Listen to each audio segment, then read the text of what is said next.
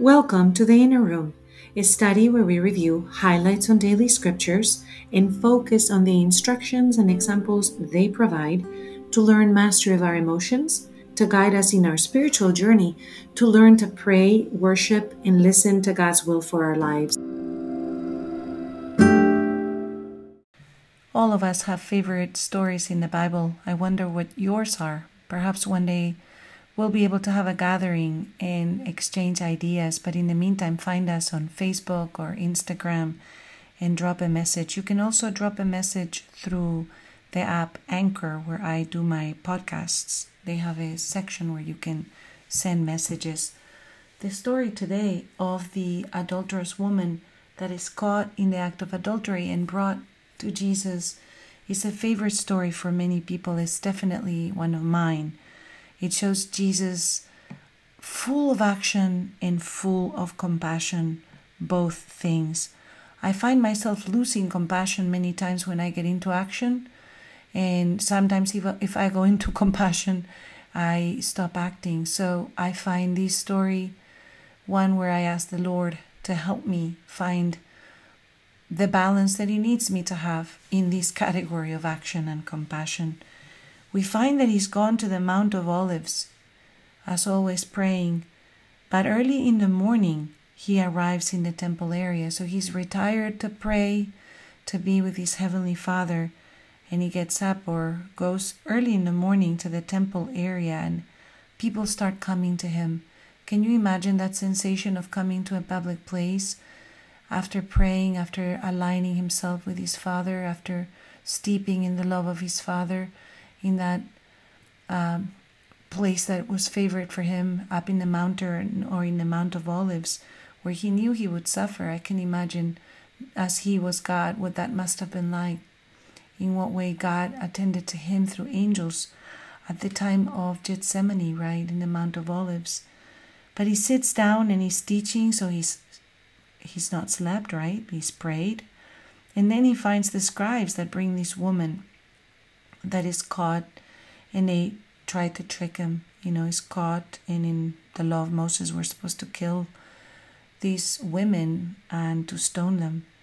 But Jesus is writing something on the ground with His finger, and some Bible commentators have said that this is perhaps the sins of the people that were there.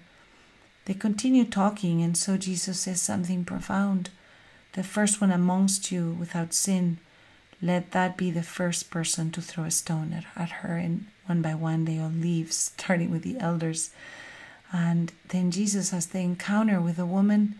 And if you've watched the movie of Jesus of Nazareth, this is just so beautiful.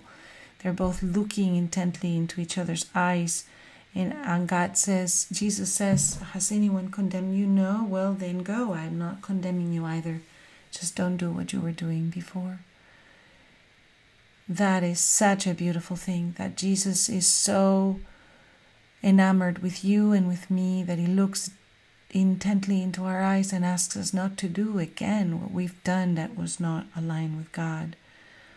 That is just so beautiful, because the woman had been caught in that act. It's a very different story from the very long passage from the book of Daniel, where we've got a beautiful woman that is married, Susanna, married to Joachim.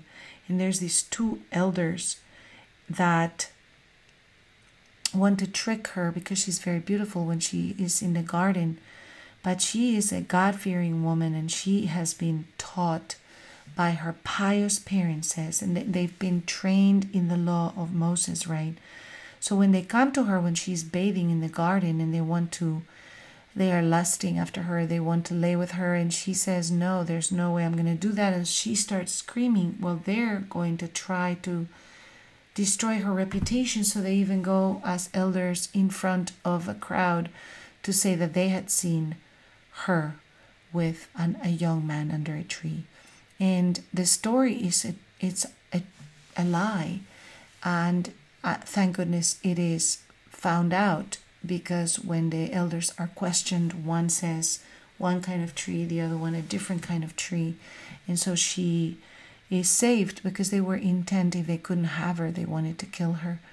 We can talk about the position of women in the story as well, that there's a sort of vulnerability that they can be attacked. In both situations, when one had actually committed a crime, a sin, and the other one hadn't, they both receive mercy. They both receive justice. And that is not necessarily for what they deserve, but in the case of the adulterous woman, the justice is that Jesus, knowing what she has done, calls her to be who she is called to be, and that she is restored in that justice, not because she didn't deserve some kind of punishment if she broke some law, but because mercy will be bigger in Jesus as she stands in front of him and she is called forth to God's justice in aligning her behavior. In the case of Susanna, she is wrongly accused, and so the mercy is extended by not having a punishment that would have been unfairly inflicted. I love that the reading has the responsorial psalm to help us in our prayer as we think about how to place ourselves before God, because this is, again, if that story of the adulterous woman is one of the favorite ones, the Psalm 23 is by far probably the best known.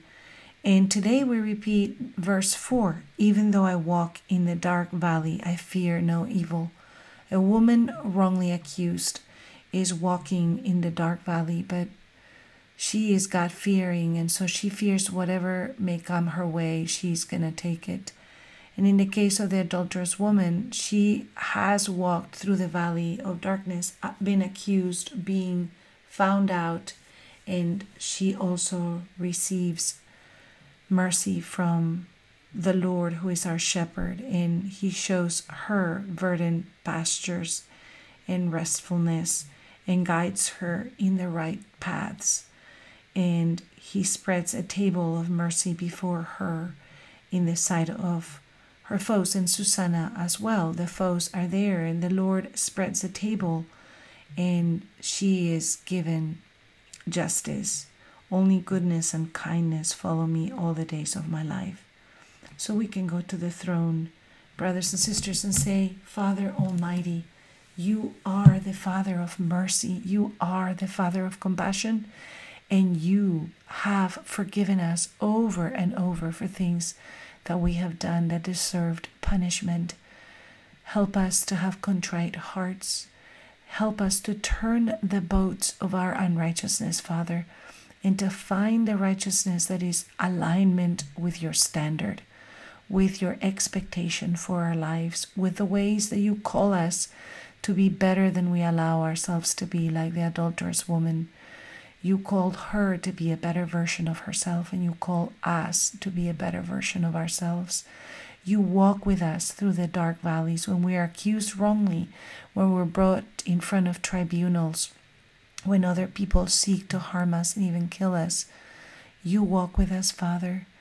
We ask that you give us your grace, that you protect us with the precious blood of your Son, Jesus, and that everybody that is in our mind right now and in our heart that needs of your protection and your grace, Father, that you give it to them, our family members, our co-workers, and that everybody, Father, may hear the Lord's name, Jesus, our Savior. We ask this in the name that is most holy, Jesus. Amen.